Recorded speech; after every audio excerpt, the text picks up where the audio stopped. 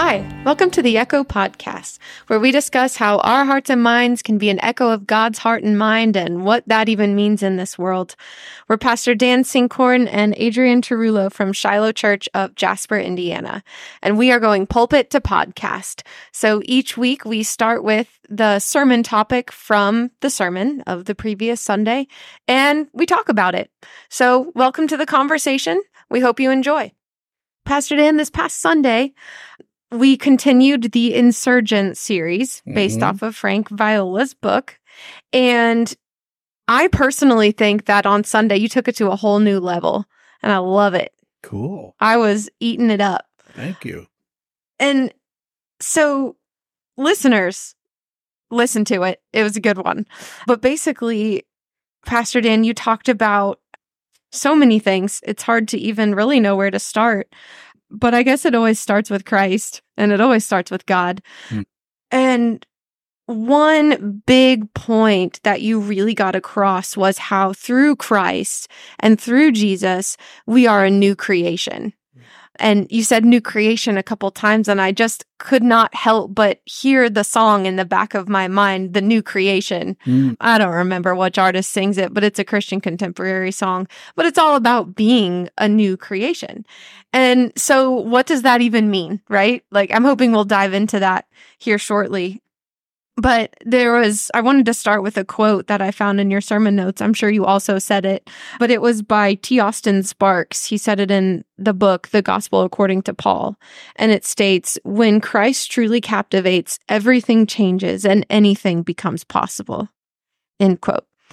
And I think that's what makes testimonies so powerful and so impactful, is it's this story of true life change, of how someone was one way, and like Mary Magdalene says, I'm going to mess this up, I was one way and now I'm entirely different. Yeah. And the thing that was in between was Jesus. Was him. Him, yeah. Yeah, we did it together. Together we've somehow muddled through, but go watch The Chosen. Yeah, it's fantastic. Season 4, out now, in theaters. Yeah, it's funny because I keep telling my bride and those kids that live with me at home that we need to go see it, because even though we know how the story goes, there's still spoilers because it's never been told this way before. Yeah. And I was like, I need to get out there. So anyway.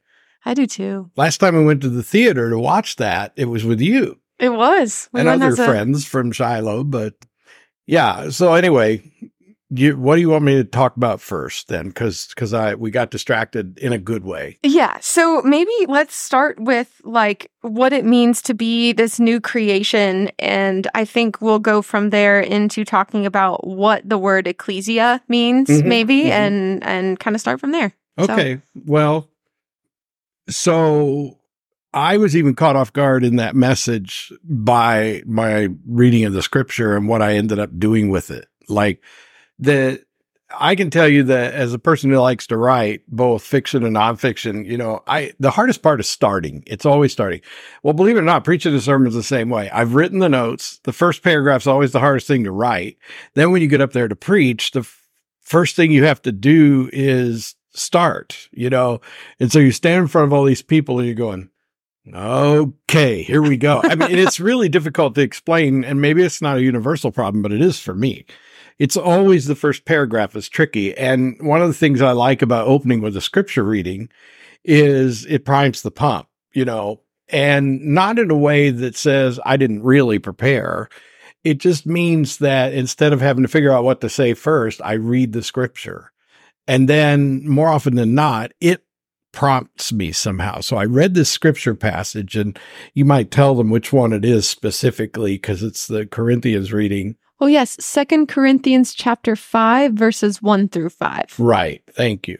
And that passage basically is Paul using a sort of analogy of a tent. And as soon as I got done reading it, I thought, well, the problem with the analogy of the tent is that it doesn't really resonate with us unless we're in the habit of camping a lot. And even then it doesn't really fit. But when I got finished reading the passage, it basically occurred to me that we could talk about how we wear clothes. So I'm going to paraphrase the passage to make my point. The passage basically is Paul saying that here's the thing, folks. We look at the same on the outside because our outer garment is the same. Now he's speaking metaphorically, and he's not talking literally about your clothing, but we can visualize it that way if we want to. You know, if you're used to wearing uniforms for a living, you know, if you work in a hospital or you work in an environment where everybody has a similar type of clothing, then this really fits. Because basically what he's saying is that we find ourselves having been changed in our nature, but we still have the same outer garment. And so we look the same on the outside, but it isn't until people encounter the part of you that's not readily visible that they begin to recognize that something profound has changed in you. So with that being said, if you take his analogy of the tent, what he's saying is right now we live in a tent that for all intents and purposes makes you look like a certain uniform thing, you know, like one of those neighborhoods where all the houses look the same or whatever. Then we don't really know that inside is a whole new person, a whole new creation, right? And so Paul wants us to understand that we are something new on the inside, that we've been made new. And even when we look in the mirror, we have to deal with the fact that it still looks the same on the outside. And that's not our fault. That's just kind of our natural condition. And so I use the analogy of clothing to get the point across in the sermon Sunday to just say, well, you know, it's kind of like we've got a new set of underwear that we have, we threw out all the old underwear, the old grimy, dirty underwear, the sweaty underwear, the stuff that really is not something you know, how your parents used to say, put on clean underwear. You might be in an accident and you don't want somebody at the hospital to see those, you know, at least they said that when I was a kid. Okay. Yeah. No, I've heard of people saying the same. You know, and I've worked on the ambulance in the past as an EMT, and I can tell you a lot of people don't listen to their mothers, but that's another story. And what you realize, gross. Yeah. To put it that way. Yeah. So anyway, enough of this silliness. What I drove to at the start of the sermon Sunday was that if people could understand that they've been given a new undergarment, and that new undergarment is the uniform of who they are now in Christ, and yet we still wear the same outer garment, because that's just part of being in this human form, in this human state, in this fallen world. And the truth is you have to wear that in this fallen world in order to protect you against the elements of this fallen world. You know, again, it's a metaphor, but you can't go around in your underwear most times of the year, even in Walmart, and not have problems because of it. So you wear clothing on the outside because that's the convention. That's what's part of human existence in the world. And some of that is to protect you from embarrassment and shame. And some of that is to protect you literally from the elements. But either way, you have this outer garment. And what Paul says is one of these days, Jesus is going to call us to him. And when he does, the outer garments are they're going to stay behind. They're going to fall away, and we're going to go in our new sort of spiritual birthday suit into the presence of God, and that will be our resurrection form. Still us, but made new. And, you know, if people have wicked sense of humor, as a wicked sense of humor as I want to avoid in my own life, but fail miserably most of the time, then there's hearing all these jokes in there, but there's a point. And the point is really simple. If you are born again, you're made new from the inside out, and the outside you is eventually going to reflect more of the new inside you over time and with some effort. And by effort, I don't mean that you can make yourself more holy, but you can work at getting you out of the way so that the holiness can emerge, which is really just another way of saying sanctification. So that's where I started Sunday. And it was really just from there trying to make people understand that we, for whatever reason, we Christians have this need to continually confine ourselves to human terms. People are so much more comfortable with religious institutions than they are freedom in Christ, that they actually try to take away the freedom in Christ, not only from themselves, but everyone around them. We don't allow that in our religion, And I'm not here advocating for debauchery or decadence. In fact, the Apostle Paul talks about all this brilliantly, and I am not skilled to do it any better than him. But if you read, for example, in the 1st and 2nd Corinthians, and if you read in Romans, he talks about how we are free in Christ, which means we don't have to worry about getting it right.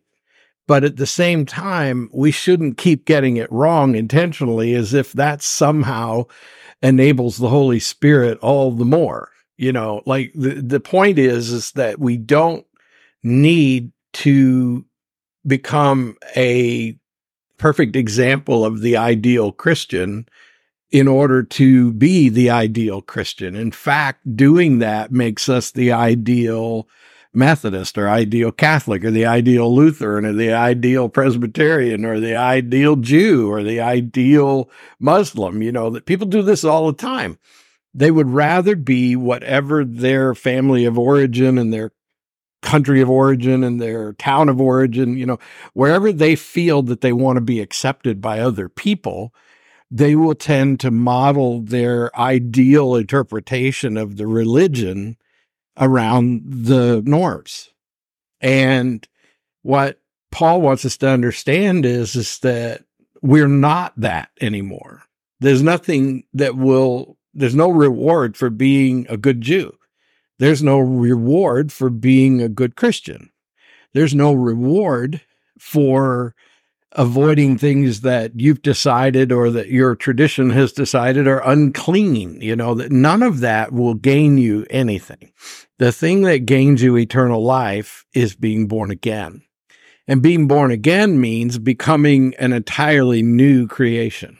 A third race is what we kind of look at. And the third race is based on the idea that, biblically speaking, there were Jews or the people of God before Christ, and there were Gentiles who were not part of the people of God.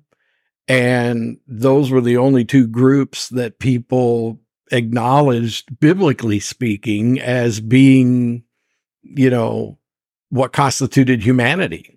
You were either among the chosen, who were the people who kept the law of Moses, or you were a Gentile, which made you anything from a savage or a heathen to, at the very least, an unsophisticated but overall okay person.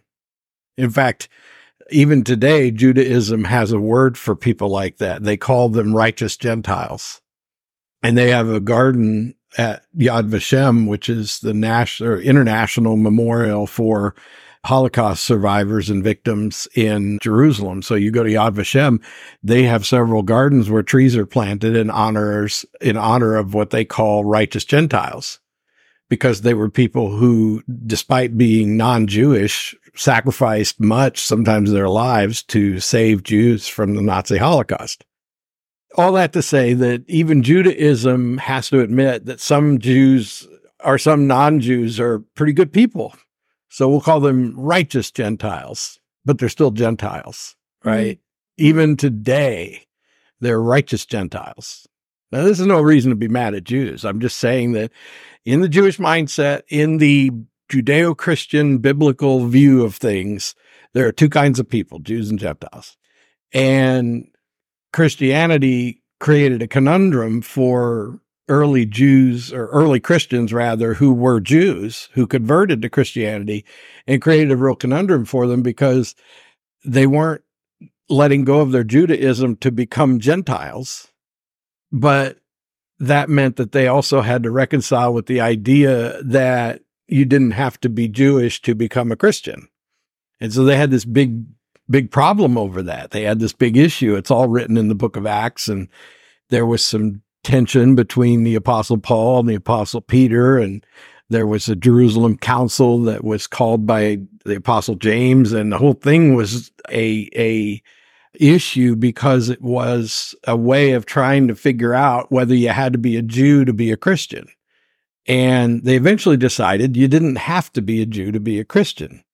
And the reason that they decided that was because even though we don't know that he said it, later on at the council, later on, Paul says in his other writings, well, you see, it's because there aren't Jews or Gentiles anymore. You're either not part of the family of God or you are. And being part of the family of God means you've been redeemed by God's grace through Jesus Christ, and that makes you the third race. Mm-hmm. Does that make sense? It does. And it's jogging my mind because, well, this is just another God thing. In the youth group, we're talking about the story of Moses, and I'm learning about how God is a God of adoption. Mm-hmm. Right? So there's these stories of adoption in the Bible, and thank God that he adopts the Gentiles and he adopts people into his family. Mm-hmm. And all that's required is just saying, I want to be a part of it and I want to honor you, God.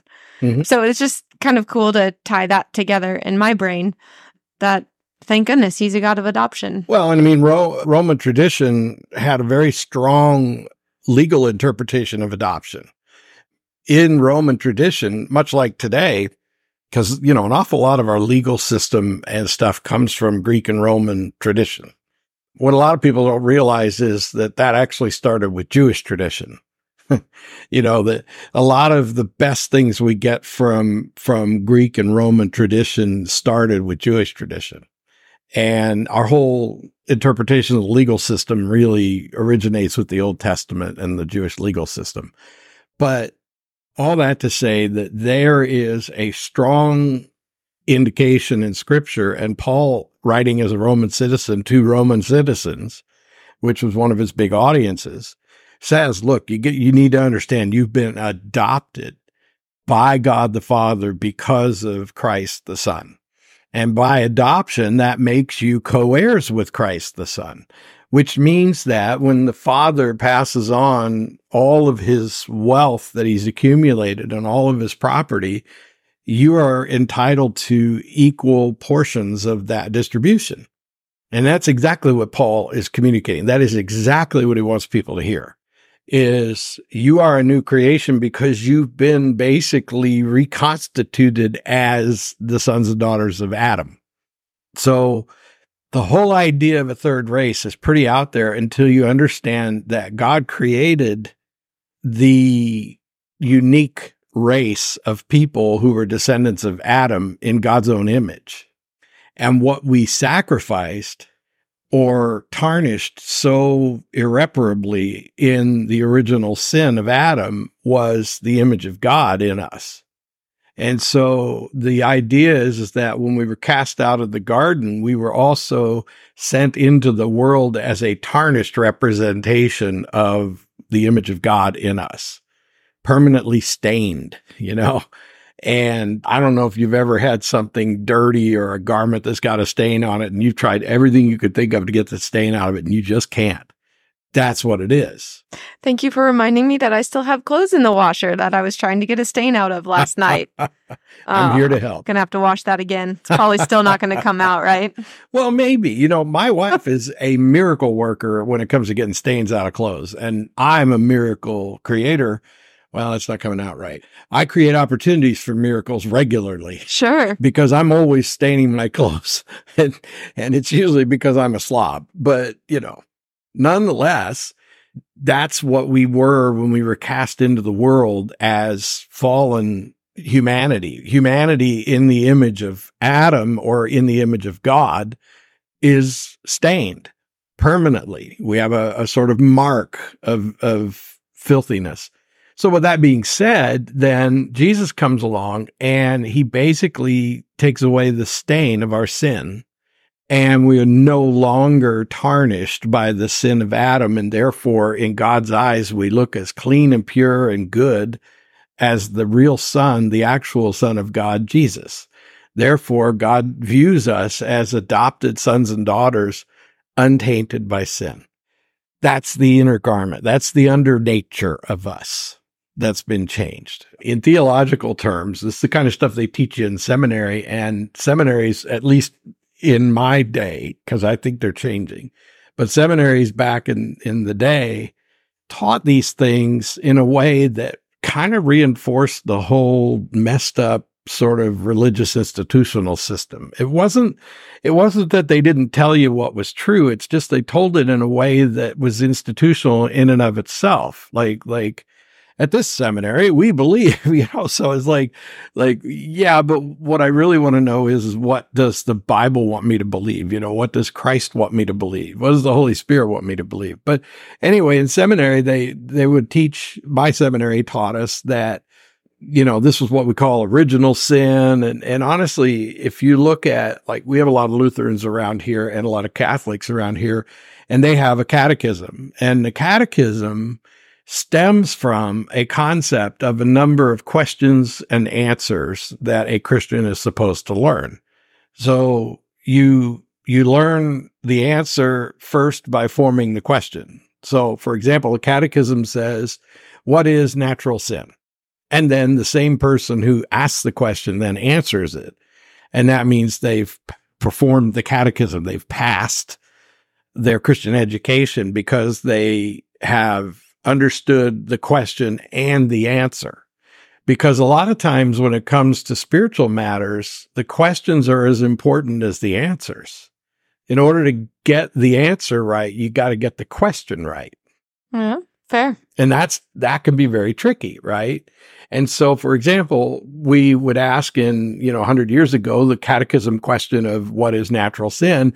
The answer, and some of people listening, I doubt it, because, I'm not really sure those people listen to this, but some people who are listening to this could have come from that tradition and might be able to recite verbatim what they were taught in the Lutheran catechism or in the Catholic catechism or whatever. But basically, the answer to what is natural sin is that sin which was imparted to us by Adam. In other words, because of his initial fallen nature, because he, though made in the image of God, adopted an undergarment or a under nature that is tainted by sin. We are all descendants of Adam still, but now with this tainted under nature of sin, meaning that we have this natural nature, there's a phrase, but we have this natural coloring that is off because we are, and people take offense at that because they're reading something into it. But I mean, what I'm getting at is we all have this tarnish on us that reveals our sin and conceals our purity, And that was given to us. It was transferred to us down through the ages in the sort of spiritual DNA of Adam, right? And then Christ comes along and he takes away the sin that leaves us tarnished and hides our pure inner nature. And then, in effect, accepting that gift from him rewrites our spiritual DNA so that we're no longer burdened with natural sin. We're no longer descendants of sinful Adam. We're descendants of pure Adam. And that's what natural sin is, right? Well, we don't like putting it in those terms, but it still takes us back to that whole analogy of the garment. Under all of our clothing, we have these bodies that have this mark visible at least to God, if no one else, that says we're sinners, descended from Adam's sin. And then Paul wants us to understand that that's been taken away, that we're no longer tarnished by Adam's sin. We're pure in God's sight underneath our outer garment. And so then there becomes this other form of sin that we do have to contend with every day, even after being born again. And it is the process of sanctification or shedding that outer garment, or that tent, And as you've heard me say many times, I'm really fond of C.S. Lewis. Jack Lewis had a way of saying things that really resonated with me. And what I got from him that has carried me for 20 years now is how the process doesn't end just because you die and leave this earth. In fact, it probably accelerates because you die and leave this earth, because now you've shed some of that outer garment and you're not as heavily burdened as you were, because the problem we have is in this world, we are trying to shed our tendency to remember how to sin, which is ultimately rejecting God and God's discipline. So we reject discipleship or the discipline of our Lord, and we find it easier to reject in the world we're living in because there's all these sort of clingy things that are like cuckleburrs that just stick to our outer garment because we happen to be in the vicinity. Sometimes you walk through a field in the fall and you go, where did all of that come from? And you got all the stuff all over your pant legs and you don't even know how you got it. Yeah. And it's the world attaching sin to you again and again and again. And you have to stop and you have to remove it. And sometimes you can scrape it away and sometimes you have to pluck one by one. So, if you continue with that analogy, that's basically the condition we're in right now. But, if you can imagine that you get to a place where you can leave the clingy sin behind and you can leave behind the garment that naturally attracts it, then you're freer still to become more aligned with your purer nature that, God has already kind of rooted you with. If you were a tower and your inner portions that actually hold the outer portions up have become corrupt, eventually the whole tower's coming down. But God has somehow figured a way to replace the inner girding of the tower, all that metalwork and everything that you can't see in a building or whatever has been replaced with brand new, latest high-tech, powerful titanium. And it's like the inner part is solid,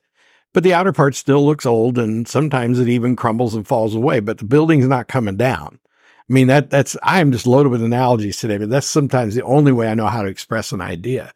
So again, if we go back to the tent analogy and then upgrade it to a building analogy, what we've done is somehow the Holy Spirit, through our faith in Christ, has transferred or changed our inner framework from an old, corrupt, and eventually collapsing metalwork to something new and uncorruptible that will not collapse. Yeah. So in your metaphor, you think building. In my mind, I think human beings. Mm-hmm. And I think, as a physical therapist. Yeah. Sure. And so anyone who's ever had, say, a knee replacement can definitely relate to that, or a hip replacement or something. The structure, the bone, the connective tissue around the bone is crumbling and breaking, and you can't move well, and you feel terrible, and your knee creaks, and it makes all these terrible sounds. And you go in and you replace that component with something new and fresh. And suddenly, through some pain and through some rehab, you become this new, sort of a new being of like a new activities and things that you haven't been able to do for 20 years and stuff like that. So there's a lot of ways that we can definitely connect this that makes sense. I think even for non-Christians, like they can relate to the burrs on the legs and the knee replacements and the structures. So let's take that one step further. So through Christ, we are a new creation. Mm-hmm. Okay. So then what, right? So then we start talking about what do we as new creations do? And a lot of times we do church. Mm-hmm. Okay. But the more that we're digging into this series, the more that we're kind of uncovering, what does that even mean? Like, what does it even mean to be a church? Is it just a bunch of beings who are new creations and they come together? Does church have to look like that? Is church filled with these new beings, or is it filled with people who maybe aren't? Like, what even is church, right? And so there's a word for that, Ecclesia, and it's a Greek word translated as church. And you talked about that in the sermon as well on Sunday. And you said it doesn't refer to a building, a denomination, a global organization, or mere gatherings. In the first century, the Ecclesia was a local community giving allegiance to Jesus, expressing their shared life as the very body of Christ in a city. And that was actually a quote. I should have said quote before. Sorry, Frank. But that was from Frank's book, Insurgent, there. So I want to give him credit when credit is due. Yep. So yeah, talk a little bit about that. What are your thoughts? What is Ecclesia? What does that mean for us, both us at Shiloh and us as a community and us as a world? Okay. Well, the first thought that I have occurred while you were speaking about this, because it occurred to me that if we want to stick with that analogy, that we are clothed in an outer garment right now that we are eager to shed so that we can be, get down to that layer, that base layer, as they say in the sporting world, right? We want to get down to that base layer that is our good garment. And right now, what we are wearing attracts the cockleburrs and the various things that attach to us as we try to get through the fields that are, so taking that analogy and imagining that we are talking about taking our sinful nature, we shed that nature. So that's gone, but we take our sinful nature or our tendency to continue to be susceptible to sin. And then we walk through the fields where the sin is ripe and present and ready to attach itself. Remember, the cockleburrs and all that stuff that sticks to your clothes in the fall is the seeds of weeds that want you to help carry them into other places. And so they attach to you so that you can plant them somewhere else and spread the weeds everywhere you go. So we take that whole analogy and we realize that the weeds are the world and the world of sin, and sin is attaching itself to our outer garment that is the nature or the tendency to sin that we still have. Then what would be the Ecclesia or the Ecclesia? What would it be? It would be a place where we intentionally clear away the weeds and we hang out with other people who don't want those weeds to attach themselves to us, right? And so the Ecclesia or the Ecclesia could be a place where people who do not desire to wade through the weeds clear a place to seek the purity or the cleanness that God has enabled in us. And yet what seems to have happened, and I'm going to get into real language and not this metaphorical language, but what seems to have happened over the generations is that we've planted churches for the purpose of avoiding traipsing through the weeds of sin. And then we've decided that weeds are just a natural part of church. Like instead of it being a place that is clear of all of that, we've embraced it. We've welcomed it in, we've accepted it in a way. So, okay. The analogy, I've probably gone as far with that as I can, and I'm losing people. Here's what I want to say. We are born again, and our inner nature has changed. Our inner being has changed. So we got the knee replacement. We've had the framework of our building replaced with a new and permanent structure that will not fail. And then we set about trying to repair the outer part. And, if I was going to take your physical therapy analogy, I'd say, as long as my knee hurts, I don't exercise very much. So I get kind of fat and lethargic because I don't want the pain. But then I get my knee fixed, and now I have a fat, lethargic body that has to be reconditioned. Yeah. Or it's going to keep getting fat and lethargic. So now I have to do disciplines and exercises to not only make my life with my new replacement joint better, but I also have to regain my vitality that I lost while I was subject to the pain and the discomfort and the disability associated with the failed inner thing. So now I've got the new inner thing, which means that I have to start working on the outer thing again. I got to say, okay, the inner problem is resolved. Now I got to work on the outer problem. And the outer problem is me and sin. I'll say something that really spoke to me. You and I were both in a program on Saturday that was really insightful and magnificent. And I read a passage from among, thanks to Frank Viola, I am a real devotee, as if you can be more favorably disposed towards one book of the Bible than another. But I'm finding that I cannot adequately probe the depths of the book of Colossians, for example. It's like, oh my gosh, Who knew that every time you put three words together in Colossians, you got a new message, you got a new depth of understanding. And I was reading Colossians, and all of a sudden it just really dawned on me that lately, and I mean like 6 or 8 months of lately, it's been hard for me to look to things above. And I won't go into that to any more extent simply because it would take us outside of our context for today. But I have said to myself, what is it? It's Wednesday, and we did that Saturday, at least 3 or 4 times a day, every day since last Saturday. I have said to myself, stop, think about things above. When I caught myself not thinking about things above, but actually thinking about things below. Above and below is another, and it's sort of another analogy that's used in scripture to describe the things of God versus the things of the earth, or the weeds versus the non-weeds, or the sin nature versus, it always comes back to the same thing. Sometimes I get focused on the world of the flesh, and I get focused on the weakness of my flesh and my inability to shed the sin on my outer garment. And what the Bible advises me to do is to at least in those moments focus on things above.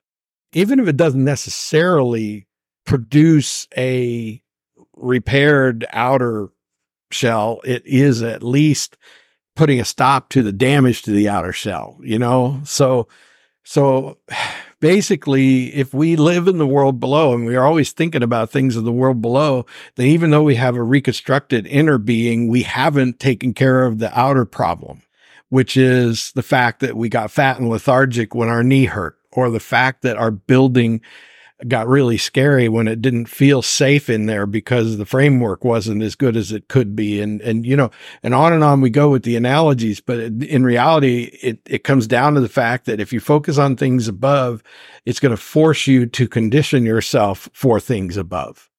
And that's the point, that shedding the outer garment that still collects the sin that the world is always attaching to you can be negated by focusing on like improving that outer nature, by saying, I'm going to take my favorite machete into the woods with me. And when I start walking through those weedy fields, I'm going to cut a path where I won't be, so you're making an intentional effort to push away those things that are sinful that would attach themselves to you without you even being altogether aware.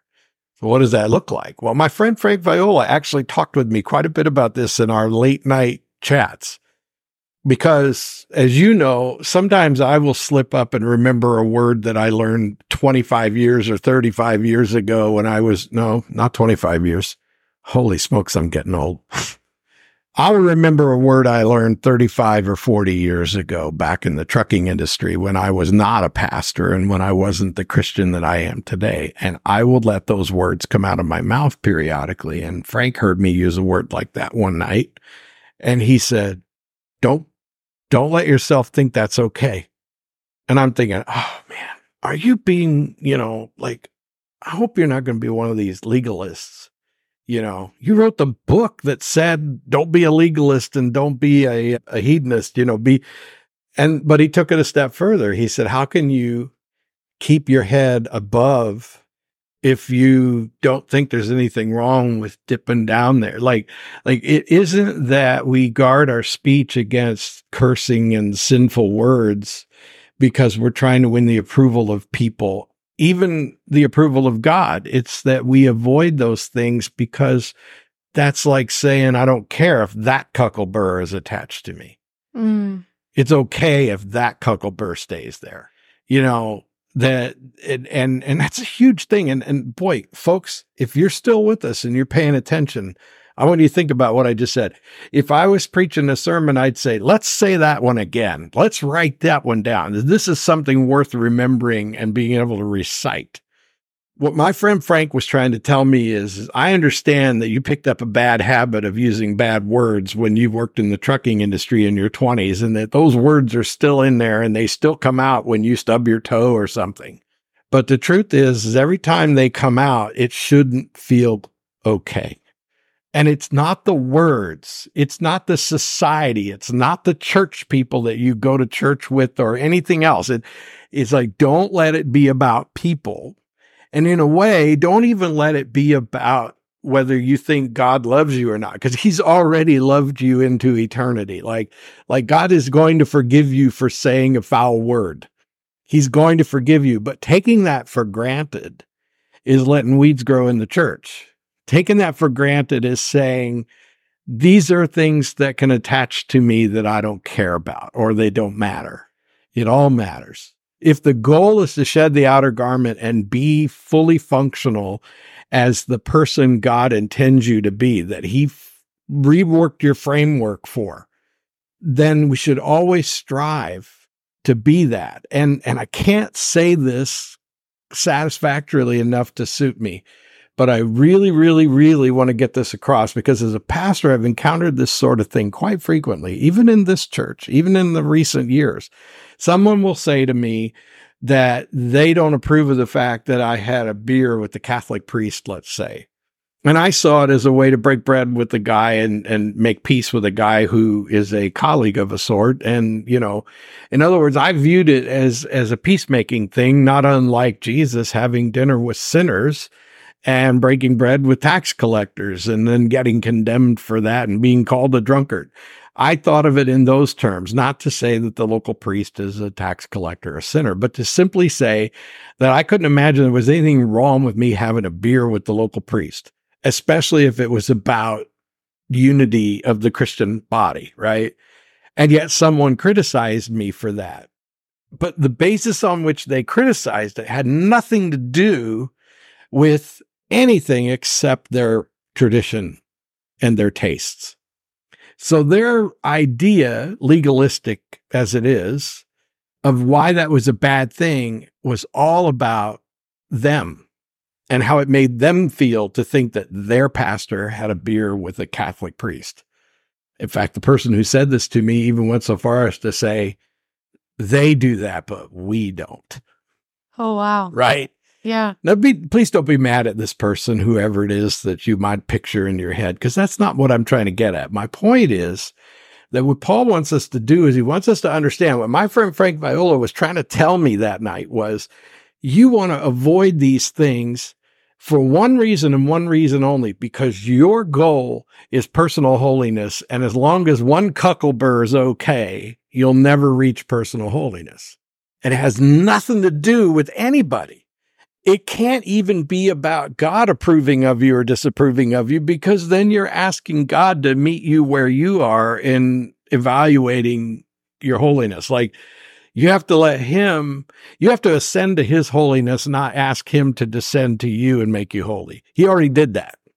This is tricky. I feel like maybe you're not as confused as I am right now, but my point is that he already descended to our level to make us holy. And now he's asking us to ascend to his level because there's nothing stopping us. I mean, there's an old cliche that I don't remember exactly how it goes, but it basically says, you know, he became like us so we could become like him. Right? Yeah. Well, that's the point. And so every time we let one thing be okay that keeps us from ever reaching him, then we'll never reach him. And the mistake we make is trying to get God's approval in a human mind way or other people's approval in that human way. In other words, we don't try to avoid sin because we're afraid that God will be mad at us, because he's not. He's already dealt with that. In fact, I think he finds it tedious when we obsess over that.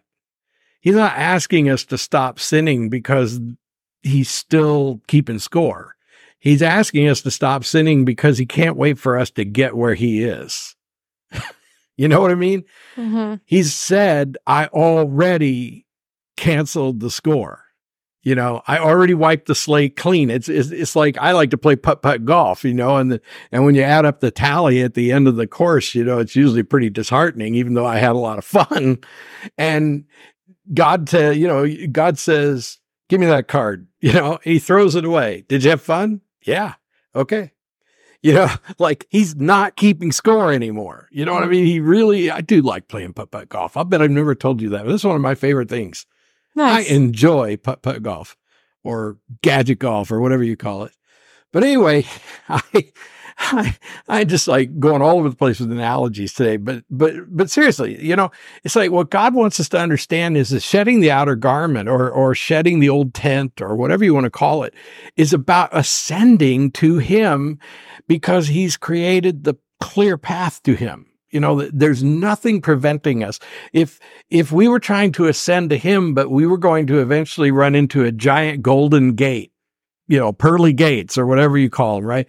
If we knew that we were going to ascend as far as possible in and of our own strength and personal ability to act righteous and holy and keep the law of Moses or keep the law of Christianity or whatever other laws we thought were better than freedom in Christ, if we were doing that, we were inevitably going to run into a barricade that we couldn't get past and never reach Christ. But what we get when we receive freedom in Christ, true freedom in Christ, when we really embrace the gospel of the kingdom, what we understand is that we are already inside the gates. We've already been allowed past the barrier that kept us out. To put it in the most beautiful way I can think of is we were kicked out of Garden of Eden because of sin, and now we're welcome back in the Garden of Eden because the sin problem has been dealt with. The reason that we're not sitting on God's lap is because we have yet to shed all of our sin garment, our outer ugliness, our whatever you want to call it. We are allowed in the garden now, but we can't walk in the cool of the garden with God until a certain point in the future when we cast off the outer garment entirely and we are holy enough to be in his presence, like hold hands with him and stroll through the Garden of Eden, right? But we're not barred from the garden anymore. Once we were barred from the garden, and part of the reason we were barred from the garden because God was also barring God's enemies from the garden. God closed the gate to everybody. Mm-hmm. But now he's given us like the code to the key, the door locking system. It's like Eden's a gated community and we have the key card or the key code. And all we have to do is go boop, boop, boop, boop, boop, and we're in anytime we want. But when we get in, we're still wearing our sin outer garment. And what my friend Frank was so brilliantly trying to express to me that night and yet when you use those words, you're saying, I want to be in the pure and holy presence of God, but I want this cucklebur to stay right where it is. Well, then all of a sudden it makes Christian discipline meaningful in a way that's whole different. And this is what the Ecclesia is, right? Ecclesia is the body of people who are sharing a commitment to personal holiness, not for any other reason than their desire to be in the immediate presence of God as much as that can happen given our fallen state prior to the return of Christ. That's the Ecclesia. The Ecclesia is not a group of people who have agreed on a bunch of standards that we're all trying to uphold. The Ecclesia is not a group of people who have agreed upon an entire sort of organizational structure and institutional system. The Ecclesia is a group of people that don't necessarily have to have an answer for every question. And they don't have to worry about getting the question right either. The Ecclesia are people who live in the freedom of Christ to enter into the presence of God as much as they can and understand every time they, struggle in their striving, it's just because they haven't entirely shed the outer garment of the fallen world's sin. But we'll keep working at it. And not for any other reason than we just desire to be in the presence of God, that we desire to be with God, and we're welcome, So that's what the Ecclesia is. It's a third race of people who have been completely transformed from the inside out, and they're all striving to be transformed on the outside too. And in the meantime, they share a love for God that unites them in their shared purpose of worshiping God, imitating Christ, letting the Holy Spirit inhabit and captivate them. they've given themselves willingly to God and the authority of Jesus Christ and the inner promptings of the Holy Spirit. They've given themselves joyfully to that, and they wish to associate with other people who are also given to that. And the reason they associate with each other is because if you're all on the same road traveling towards the same destination, sooner or later you're going to see each other on the road. Hey, are you going there too? Why, yes, I am. Well, we must be the Ecclesia, And, Yeah. But somehow we humans in our sinful nature have tried to get God to conform to our image because that's easier than living in the freedom to aspire to his image, because it's easier to set a bunch of rules and disciplines in place and then tell each other that we're holy and pat each other on the back for being such good people. And you know what? Come Judgment Day, it won't matter what you think of me, Adrienne. I like that you think I'm a pretty good guy, and I like being your friend and mentor and all that. But at the end of the day, that won't get me past God's judgment. It's going to be his opinion of me. Thankfully, when he looks at me, he sees his son, but there are also indications in scripture that his son's going to be, divvying out jobs and responsibilities and things like that in the new creation. And his decisions are going to be based on how he sees me. And if he sees me carrying around some cuckleburst that I'm really infatuated with and just don't want to give up, he's going to say, well, okay, too bad you couldn't get, and, will there be cussing in heaven when I die before the resurrection? Probably not, but there might be cussing in purgatory or out in the gray zone outside of heaven. And I know we've talked about whether purgatory is a thing or not, but I like Jack Lewis's interpretation. He doesn't really think of purgatory in the same terms as our Catholic brethren, but he does think that there are degrees of nearness to the heart of God even after you die. So yeah, there's probably places outside the light of God's eternal presence and eternal glory, where you can be in a shadow and get away with a curse word or two, but then you'd just be living in the shadows outside of heaven's gates. Who wants that? Well, people who really don't aspire for more. If you're not comfortable with that analogy, read The Great Divorce by C.S. Lewis, and you'll understand what I mean. I still need to read that book. I'm kind of crazy about that book, and I really feel like people that know me are probably tired of hearing about it. And it's like, but it answered so many questions for me. Yeah. But I have to admit, it answered the question in a way that I tend to talk. And you know that really well, because when I sit here in this podcast, for example, and I talk the way I do, it's like I'm always using analogies and I'm always using imagery and all of this to explain the points that I'm trying to make. And sometimes they work and sometimes they don't. But the reason I love The Great Divorce is because, like the Chronicles of Narnia and a lot of other things that C.S. Lewis wrote, he's using analogy to get a point across. And through the analogy, I get it. His analogies speak more plainly to me than the ideas themselves sometimes would, because I'm not able to get inside his head and see what he sees. So I give you a picture of what I see. And then if it's close enough, when you get done looking at it, then we understand each other. Mm-hmm. And that's the best way I know how to put it. Yeah. Yeah. How do I do with your questions? I think we got there. Okay. Yeah. Yeah. I think we'll probably wrap it there for today. But I think something good to think about, listeners, like, what is that burr for you? Mm-hmm. What is that burr that's on your leg that you're like, that's okay. It can stay there. Is it drunkenness? Is it cussing? Is it gluttony? Maybe. I don't know. There's all kinds of stuff that it could be, but just a good self-reflection question.